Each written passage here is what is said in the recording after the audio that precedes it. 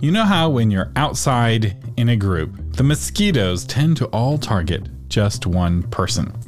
The same is true for authors. As you grow in prominence as an author, the more attractive you become to hackers. The bigger your platform, the more hackers will want to hack you, and the act of publishing makes you an easier target to hack as you create dozens of new accounts in new places. Making things worse, everything you know about hacking and hackers is likely wrong.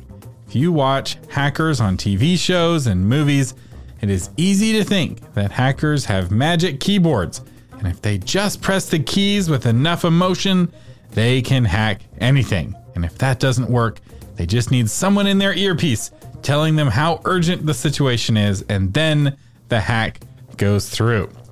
That is completely false. That is not how hacking is done. Real life hacking is surprisingly low tech. It does not require technical sophistication. It often just requires some deception. In this episode, you are going to learn how hacking is actually done. And more importantly, you will learn some real simple steps that you can take to secure yourself and your platform from hackers. This episode will be helpful for all authors, indie and trad, fiction and nonfiction, published and unpublished. Everyone needs to learn about security. But if you are writing a thriller, please listen to this episode carefully so you can avoid the magic keyboard trope that looks so silly to anyone who knows anything about real life hacking. Author Media presents Novel Marketing, the longest running book marketing podcast in the world. I'm the Vulcan of book marketing, Thomas Umstattd Jr., and this is the show for writers who want to build their platform, sell more books, and change the world with writing worth talking about. So let's talk about the first thing a hacker will target if he is trying to hack you. Attack Vector 1, your email. So why would hackers want your email? Well, it's because if they can get access to your email account, they can use it to reset your passwords everywhere else. This is why your email address is the first thing they will try to compromise. You can quickly lose control of your entire life if you lose access to your email. And with access to your inbox, the hacker could also use your email to send malicious links to your friends to get control over their email accounts as well. You may be a target just as a way to get at one of your friends. So how would a hacker get control of your email? Well, when there is a big hack of a big website like LinkedIn or Facebook or Adobe, one of the ways that the hacker shows off to his hacker buddies is to post all of the user accounts, the usernames, and their corresponding passwords to the dark web. This means if you use the same handful of passwords, all a hacker has to do is download those lists and look up your password. No magic keyboard required. They don't even need a keyboard. It's just a matter of using the mouse to copy and paste your password into your email account. It really is that simple. So how do you keep your email secure? Well, you do the same thing with your digital keys that you do for your real world keys. Use a different key for each lock and use a different password for each website. I was recently notified by my bank that they had been hacked, and they asked me to reset my password. Fortunately for me, I hadn't reused that password anywhere else. So once I reset that one password, the hackers had nothing, and I was safe again. My password was not floating around the dark web for people to download. Or rather, there was a password floating around the dark web for hackers to download, but it was a key that didn't open up any locks anymore. So you're probably signed up for thousands of websites, and you're about to sign up for dozens more as you build your platform and publish your book. And it's impossible to remember that many unique passwords. So what is the solution? There's actually a very easy solution, and it is to use a password manager. This is a safe, encrypted vault that stores your passwords so that you can have them when you need them. It inserts them automatically in your browser. It even inserts them automatically on your phone. In fact, it's really easy on your phone. I have an iPhone, and it just looks at my face, unlocks the password vault, and lets me in to wherever I need to get in. It's really easy. This way, the next time Facebook gets hacked, all the hacker gets is your password to Facebook rather than your password to everything. So there's two services I recommend for password vaults. They are LastPass and 1Password. And they both integrate with your computer's web browser and with your phone. They're both easy to use and reasonably priced. And both tools automatically remember your passwords and automatically insert them. The main difference is privacy. LastPass has tracking software on the phone that tracks what you're doing, whereas 1Password has no tracking software. So 1Password is a little bit more private, but they're both very secure. So how do you keep your email secure? You use strong, unique passwords for your email. You use strong and unique passwords everywhere else. You keep track of those passwords using a password vault like 1Password. And if you'd like, you can turn on two-factor authentication, which adds another speed bump to keep a hacker out. Now, they don't just need your email password, but they would also need control over your phone to log in to your email. So now let's talk about the next place a hacker might attack you, which is Attack Vector 2, your Amazon account. So why would hackers want access to your Amazon account? Well, if you're indie published, whoever controls your KDP account controls where your royalty payments go. So it's kind of like a bank account in that sense, because it's where the pipe of money is dumping the money. But they also get control of your book pages, how they look, and if you're traditionally published, over your Author Central page. And that controls do follow links from Amazon.com that they can point anywhere on the web. It's a valuable thing to hack. So how would a hacker get in? The same way they would try to get in to your email. They would download your passwords off of the dark web and try those passwords on your Amazon account to see if any of them work. So how do you keep them out? You use a strong, unique password for Amazon. You turn on two-factor authentication and you keep track of all of your passwords using a password manager.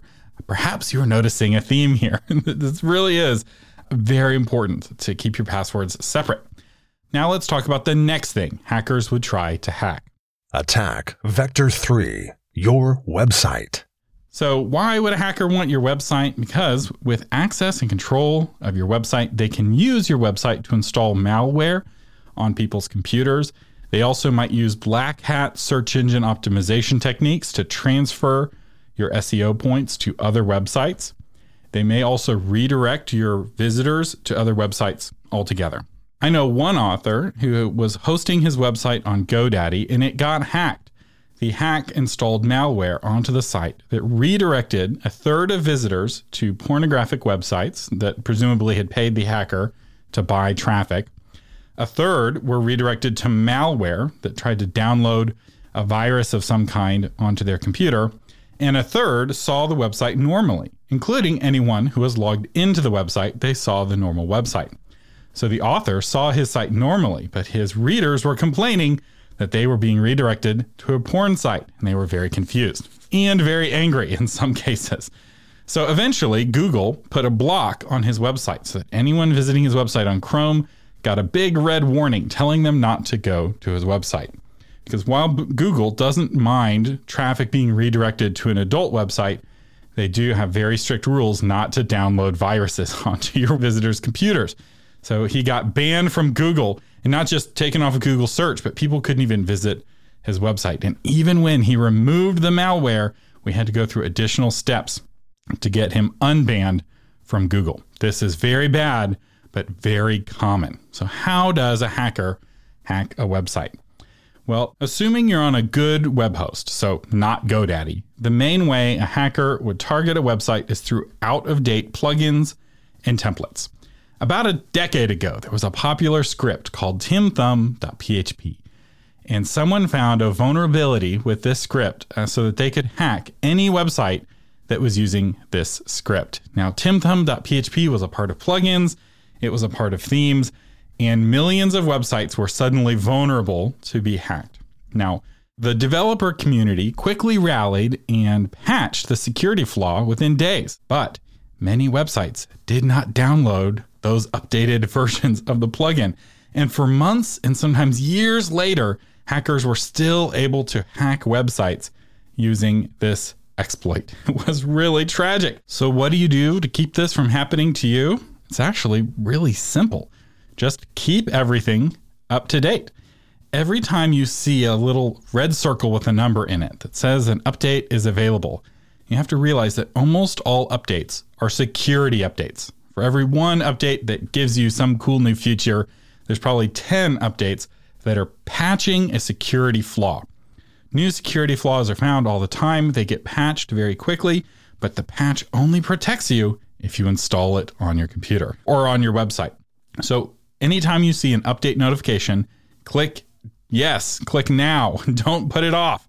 If you're the kind of person who's like, do it tomorrow, you are just asking for trouble. Turn on auto updates where you can. This is a really nice feature now in WordPress. Plugins can update automatically. I think even themes can update automatically. WordPress can update automatically. Back when I was a kid, we had to do it by hand and by FTP. It was awful. Now it does it behind the scenes without you ever having to touch it. Not just on your website, but on your computer, on your phone. Anytime you see auto updates, turn it on. Auto updates are what keep the hackers out. The next way a hacker would try to hack your website is by what's called brute forcing the login. So this is when a hacker gets his computer or many computers to just try thousands of passwords a second on your login page.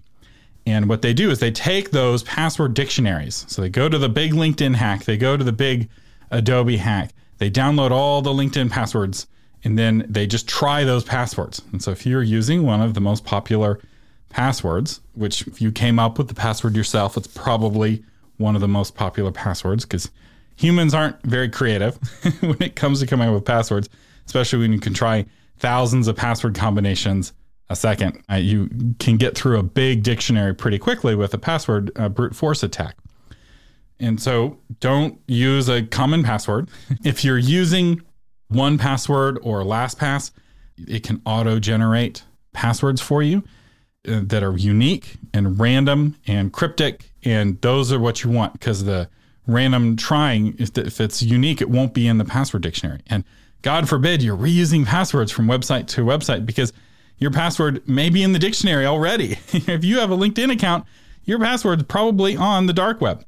And there's a big hack every couple of weeks. Some website somewhere is getting hacked, and a lot of those websites have your password. The other thing to do to protect yourself is to not have an account on your website with the username admin. Pretty much all of these brute force attempts are on the admin user.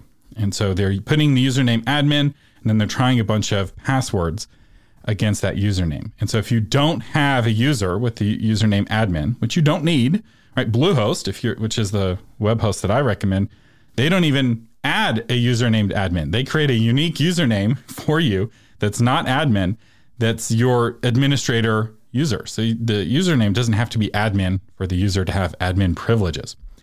So then if you don't have an admin user, all of those passwords are going to return an error that's actually an error because the username is wrong. So even if they do guess the right password, they're guessing the wrong username. So this is a really easy security feature. And if you're using a good host like Bluehost, you just need to check.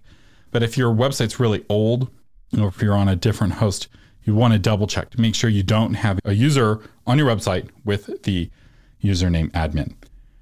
The third way a hacker will try to get into your website is through your email. In fact, I had a website client back when I ran a website agency for authors, and this client was a prominent pro-life author. She was on Fox News a lot. It was a common commentator. She had a famous book, and she would get threats from pro-abortion folks from time to time. And one time, she got a threat from a pro-abortion hacker who threatened to hack her website because he disagreed with her political beliefs. Now, she contacted me, her webmaster, right away, and we took steps to secure her website.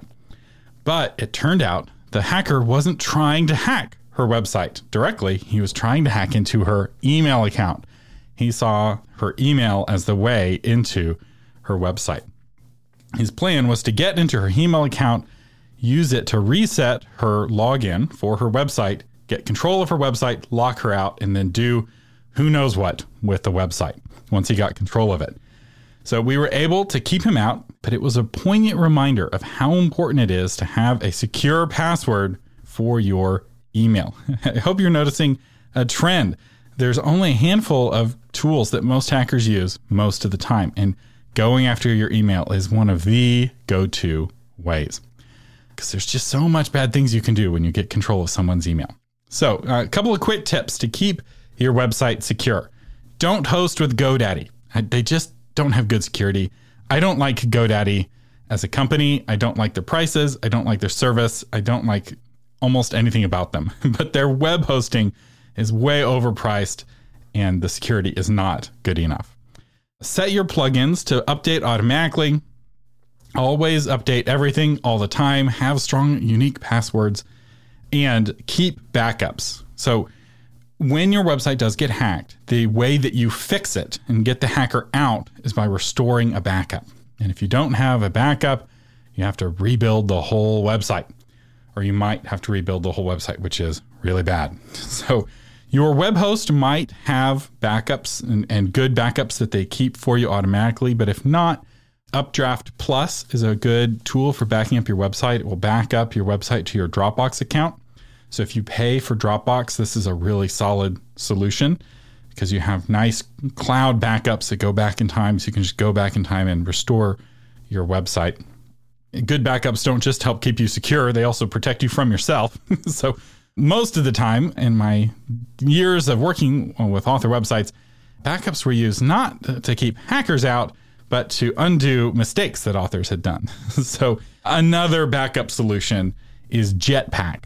And I actually have an affiliate, just signed up for their affiliate program. This is a service made by WordPress.com for WordPress.org websites. And it's got a built-in backup solution that provides the cloud hosting. So if you don't pay for Dropbox, Jetpack may be a little bit cheaper. And they have, I believe, one-click restoration. So you can just go back in time on your website with a single click. So it's really easy to use, and it's a very important tool for unhacking your website. So backing up your computer, always important. Backing up your website, also important. Attack Vector 4, your computer. So why do hackers want your computer? And believe it or not, your computer is not as valuable as you might think, but there are some things that hackers can use your computer for. And one is to add your computer to a botnet. So a botnet is a network of remotely controlled computers that hackers will use to do nefarious things. And what's interesting about this is that being on a botnet doesn't necessarily hurt you. You're being used as a tool to hurt others. And I heard a statistic once that 1 out of 5 Windows computers were a part of some hacker's botnet, at least one, where their computer was being used for nefarious purposes. And the most common use of botnets are for all loading the same website at the same time. And so you'll get thousands of loads on the login page all at once, and it is more than the website can handle, and it just crashes. It's kind of the equivalent of a whole bunch of people calling your phone number all at the same time, where it just goes to a busy signal. This is called a distributed denial of service attack. A more modern thing to do if you get control of somebody's computer is to use it for crypto mining. So cryptocurrencies are mined by having computers do complex mathematical calculations. And it takes a long time to do these mathematical calculations, and it uses electricity. So electricity is converted into Bitcoin or Ethereum or whatever. And most crypto mining is done with a leftover green electricity. So a lot of crypto miners will set up near wind farms. And when there's a surplus of wind, too much electricity, they'll take that and turn it into Bitcoin. But the other way to mine crypto, the less legitimate way, is to just steal someone else's electricity. So once you get access to someone else's computer, you make their computer mine cryptocurrencies for you. And the bigger your botnet, the more different computers you can have mining cryptocurrencies for you. And this can be hard to detect, but if your computer is running slow and your fan is spinning a lot, you may be mining cryptocurrencies for someone else, and your computer is using more electricity than it should. And then the third big attack, but one you probably don't have to worry about, is a ransom attack. So you hear about these in the news, and it's where a hacker gets control of the computer and locks the computer, and you have to pay a ransom to unlock the computer.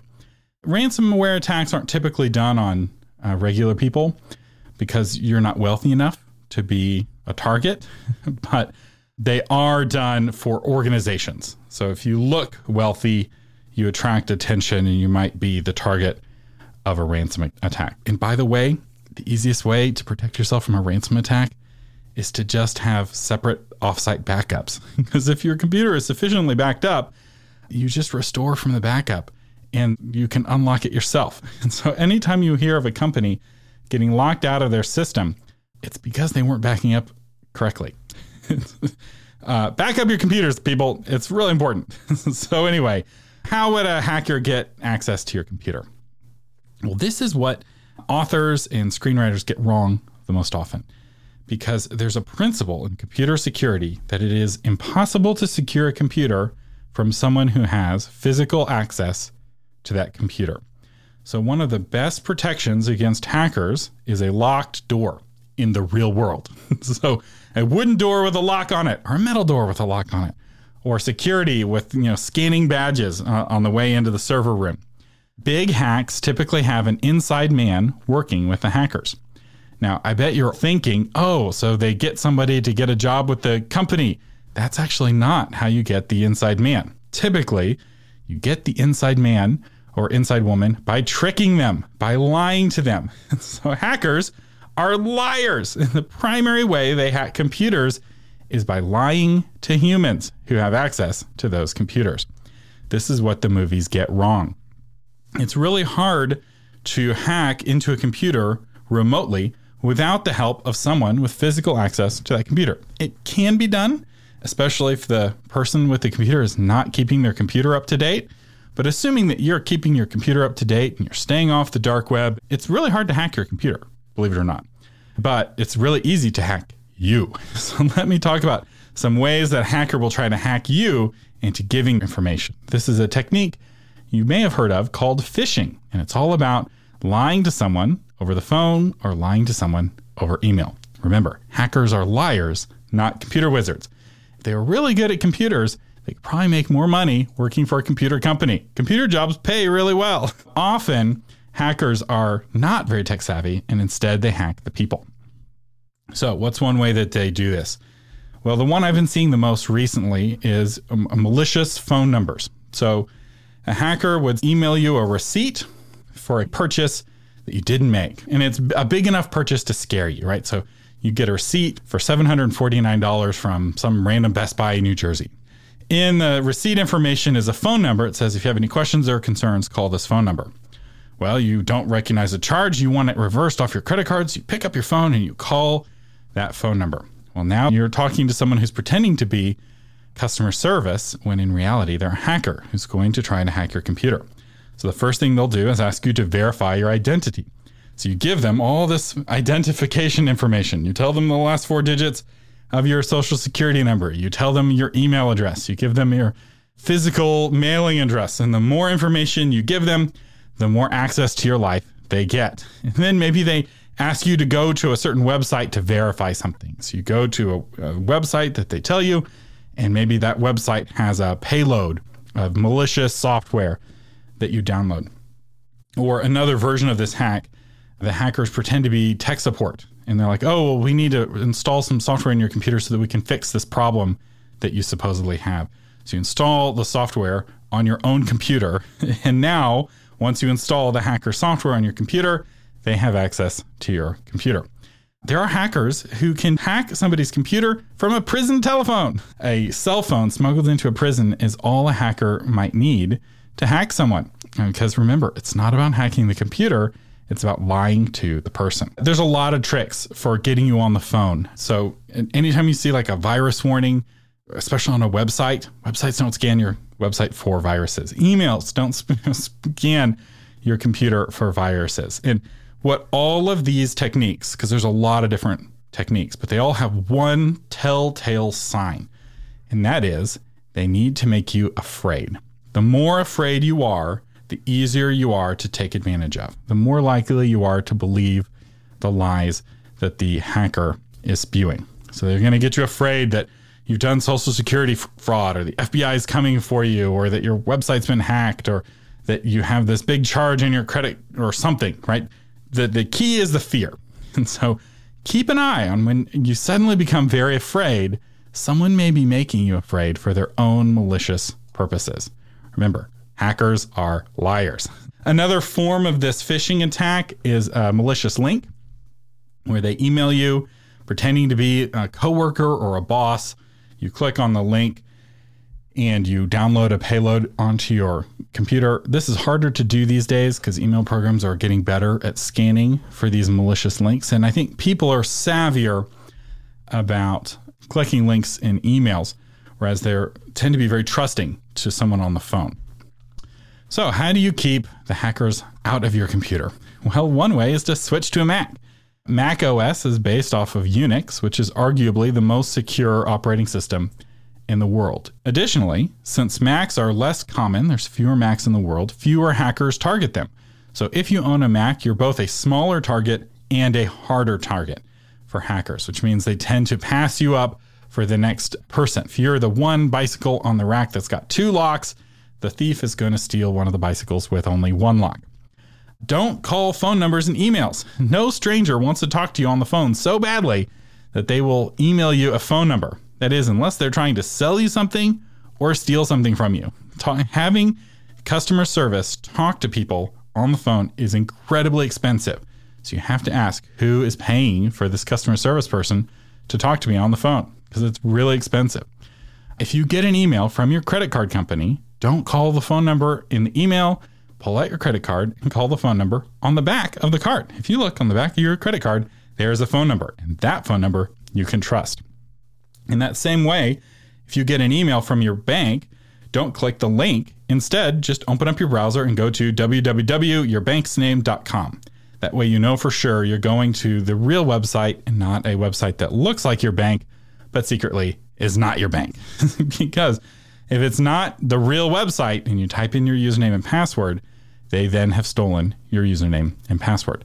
Which, by the way, is actually one of the things that 1Password and I believe LastPass protect you from. It only lets you insert your username and password into the website that you originally created the account for. So if you create an account for mybank.com and instead it's mybank but with 2 Ks.com and you don't notice it, 1Password won't let you insert your password. It won't even show you the option because you're on a different website. And this is actually a security feature. Now you could dig through 1Password and find the password and copy and paste it, but don't do that because it's not the right website. You'd be giving away your password to the bad man. The next tip for staying secure here is to monitor your fear. Anytime you get scared, stop and ask yourself, why am I scared? Who is making me scared? And why am I in a rush? The key tell of a criminal is that they want to get you into a panicked rush. If you get an email from the FBI saying that you're guilty of Social Security fraud, take a deep breath and ask yourself, why are you afraid? Remember, hackers are liars and they prey on your fears. Maybe they're not even emailing you. Maybe they're just calling you saying, this is the FBI and you've done Social Security fraud. If you call them back, you're talking to a hacker. Once you calm down, you'll remember that governments don't communicate via email. They communicate through the Postal Service, especially for important, legally sensitive matters. If someone tells you the police are coming to arrest you if you don't send them a payment quickly, hang up the phone, because no one ever gets that kind of call. Another tip to stay safe is to get a second opinion. Ask a tech-savvy friend what they think of the message. If someone is rushing you into not getting a second opinion, hang up the phone. Tech people cost money, so you may have to pay for technical support, but a stitch in time saves 9, and paying for a little of IT support now can prevent you from paying a lot of IT support to solve a disaster later. And some people are like, oh, I don't pay for technical support. I just ask my technical children for help for free. That's a really bad attitude, right? It's like, I don't pay for medical advice. I only, get free medical advice from my friends on social media. Or I don't pay for real law advice, or I don't pay for a real plumber. It's like, technical skills are worth paying for. The worker is worthy of his hire.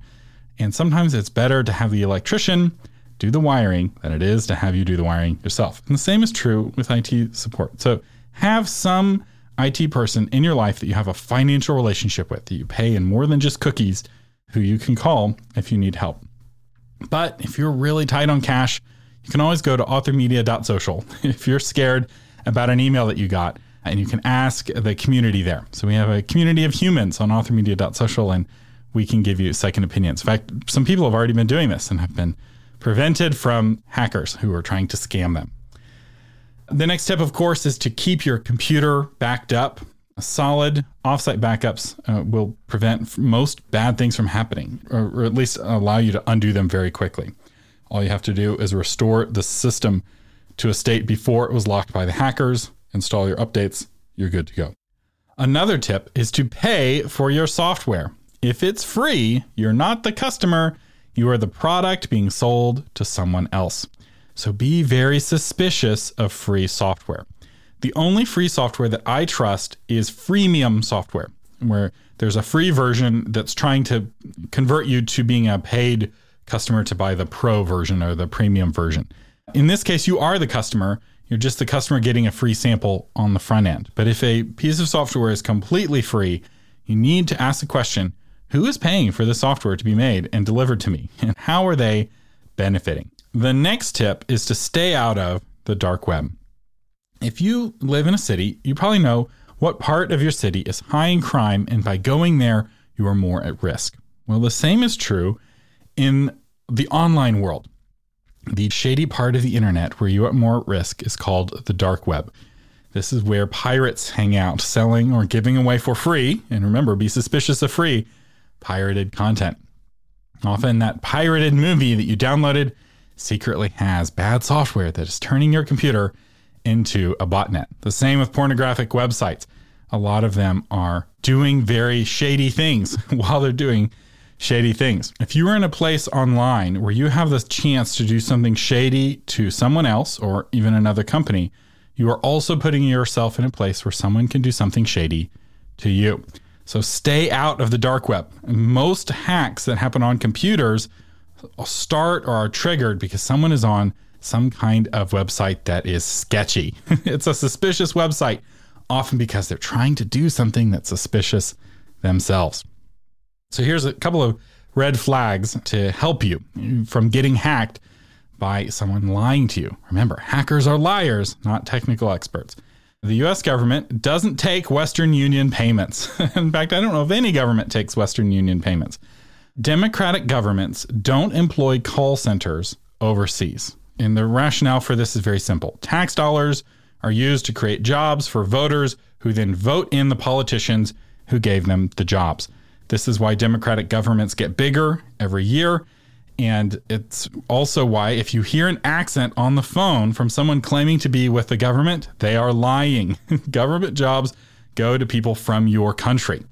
So if you're Canadian and you hear somebody who doesn't have a Canadian accent and they're claiming to be with the Canadian government, hang up the phone. They're not real. And this is true with pretty much all democratic governments. Politicians aren't going to waste the chance to buy votes to save money going offshore. That's just not how politicians think.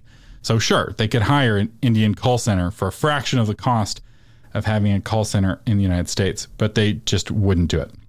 And so be very suspicious of a foreign sounding accent. There are hackers in countries who make their money calling Americans and lying to them on the phone, and then using that to hack their computers or their bank accounts or whatever. Antivirus companies don't email you to tell you you have a virus. Websites don't scan your computer for viruses. Anytime you see an antivirus pop up on a website, close your browser.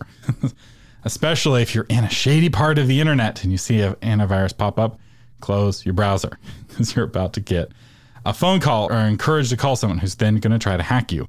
All right, now it's time for the final attack vector. Attack Vector 5, your identity. So why would a hacker want your identity? Well, the main reason hackers would want your identity is to sign up for credit or a credit card in your name, where they get the credit card and you get the bill. So they then use the credit card to buy all the things they want to buy, and you often don't find out about it until you get a call from collections saying, why haven't you paid your $25,000 credit card fee? People who are following Dave Ramsey's get out of debt approach are often particularly vulnerable to this kind of attack because while they're getting out of debt, their credit gets better and better, right? You're paying off your debts, you're working the baby steps, and you become a more and more attractive target for identity thieves. So how do they steal your identity? Well, remember those breaches I was talking about? Well, guess what? Websites like LinkedIn are not the only kind of websites that get hacked. Companies like Experian and TransUnion and the other credit monitoring companies get hacked all the time. And then the information that they have, which is things like your social security number and everything needed to sign up for credit under your name, are then just sold in auction on the dark web. So to steal your identity, all a hacker needs to do is pay money to a dark web broker to buy your identity. They don't need any technical skills, really. They just need to know how to get access to the dark web. It's shockingly easy and very sad. And it's really unfortunate that you have very little recourse, right? Because you may not even know who Experian is, and yet they have your social security number on file. And your recourse against Experian for giving your information to hackers is really limited. It's kind of a flaw in our system. So we live in a society now that's really big, where you don't have a personal relationship with really anyone you do business with, right? You buy your books from someone you've never met before. It's not the small towns that we had hundreds of years ago where everyone knew each other. Now, identity is all data stored in computers, and that data is not kept very secure. And you can't secure it because they don't steal your identity from your website or from your computer. They steal your security from somebody else's. So how do you keep your identity safe when your identity is for sale on the dark web? Well, one way is to just have bad credit, right? Some identities are more valuable than others. If your last name is Rockefeller or Bezos, more hackers will want to steal your identity. If you have bad or no credit, then you're less of a target. As King Solomon once said, "The rich can pay a ransom for their lives, but the poor won't even be threatened." But that's not a great solution, right? If you have good credit, you don't want to then get bad credit to make you less of a target for identity thieves. So what do you do if you have good credit? Well, one thing is to sign up for identity monitoring. And many of these big services that get hacked, like Experian, like TransUnion, will offer free identity monitoring for a period of years after their big hack. They should offer it indefinitely, in my opinion, because your social security number doesn't stop being available on the dark web just because they got hacked. But something is better than nothing. So sign up for identity monitoring. This will allow you to get a notification if someone is checking your credit. And if a hacker is in the process of stealing your identity, they will trigger credit checks as they attempt to sign up for credit in your name. So this will give you a chance to take action. But the even better solution is to do what's called locking or freezing your credit. This is where you put a lock at the various credit monitoring agencies saying no one is allowed to sign up for anything with my credit, including me, right? Your credit is completely locked. And if you are using Dave Ramsey's method to get out of debt, where you're getting rid of your credit cards and you're working the baby steps, do this. Lock your credit. It makes it harder for you to get a credit card because before you can sign up for a new credit card yourself, you have to first unlock your credit. So it creates a big hassle, which reduces your temptation to sign up for a new credit card. And it also makes it very hard for someone to steal your identity. So credit freezing, credit locking is kind of the gold standard. And the reason why you don't hear this recommended is because the credit card companies and the media companies that they sponsor, right? 'Cause credit companies buy lots of ads on media. They don't want you to lock your credit because they want to sell you credit. They want to sell you a credit card. But I'm not trying to sell you a credit card, so I'm telling you, sign up for credit freezing, credit locking as a good way to help protect your identity. So those are the 5 attack vectors that a hacker might attack. And you'll notice that most of the attacks are more about lying to the human than they are trying to use some technical exploit. There are some technical exploits, especially for hacking into websites, that tends to be more technical. But most people, when they're hacked, it was actually them that gave access to the hacker. They just didn't realize it. So bottom line, use unique, strong passwords for each website. Use a password manager to keep track of all those passwords, where you have one password to rule them all that unlocks your vault of passwords. And I did mention this, but this is also a good thing if you were to pass away, which you are going to do. You're going to die, and your KDP account and all your other accounts are all secured, right, with passwords. And your spouse is not a hacker, doesn't know how to buy your password off the dark web, and so they may be locked out of everything that you're doing. But if you had a password manager, you could put your one password to rule them all in a safe deposit box or locked securely in your house somewhere, and it's in your will that's kept with the lawyer, and then suddenly they get a key that opens up a vault that has all your other keys in it. And it's a really valuable thing to give your widow or your widower who's wanting to keep your books going and not have them get frozen behind passwords that they don't know. So a password manager is helpful in a lot of ways and for a lot of reasons, and it's worth spending a little bit of money for. Install updates immediately. Never click snooze on an update ever again if you want to stay secure. It's a very minor issue to click update now, and it goes a really long way into keeping you secure. And then finally, don't make decisions while afraid. I feel like this applies to a lot of life, but typically the people who are trying to scare you are the people who are trying to take advantage of you. And it is really hard to make good decisions while afraid. As my dad often reminds me, never make a financial decision out of greed or fear. Those are not good motivations. And this is really true with hacking. If you just don't make decisions out of fear on your computer, you become a lot harder to hack. Our sponsor today is my course on building websites. If you're wanting help building your website, we talked about a lot of technical things. In this episode, I have a course that makes building your own WordPress website super easy. I walk you through all of the steps to do it. In fact, I build a website in the course and you get to watch me. It's actually not very hard. And we've had over 1,000 authors go through this course, and many of them have used it to build websites, even though they never thought they could. They thought it was impenetrable, but they go through the course and they realize it's actually a lot easier than you think. The course is free. I have affiliate links in the course to the hosts that I recommend and the templates that I recommend. You don't have to use those affiliate links, but if you do, it helps support the course. So that's why it's free. I told you to be suspicious of things that are free. You need to know where the money is coming from. And that's where the money is coming from. Also, I created the course because I used to run a web agency building websites for authors, and I still get referrals all the time from people who are coming to me wanting to build their website. And I'm like, I don't do that anymore, but here's a course that you can take. So it gave me a way of saying no nicely. So that's the other reason why I made it and why I made it free. And there's a second part of the course on how to take your existing website and make it more useful for readers, more popular with readers. And you can find that at authormedia.com/courses.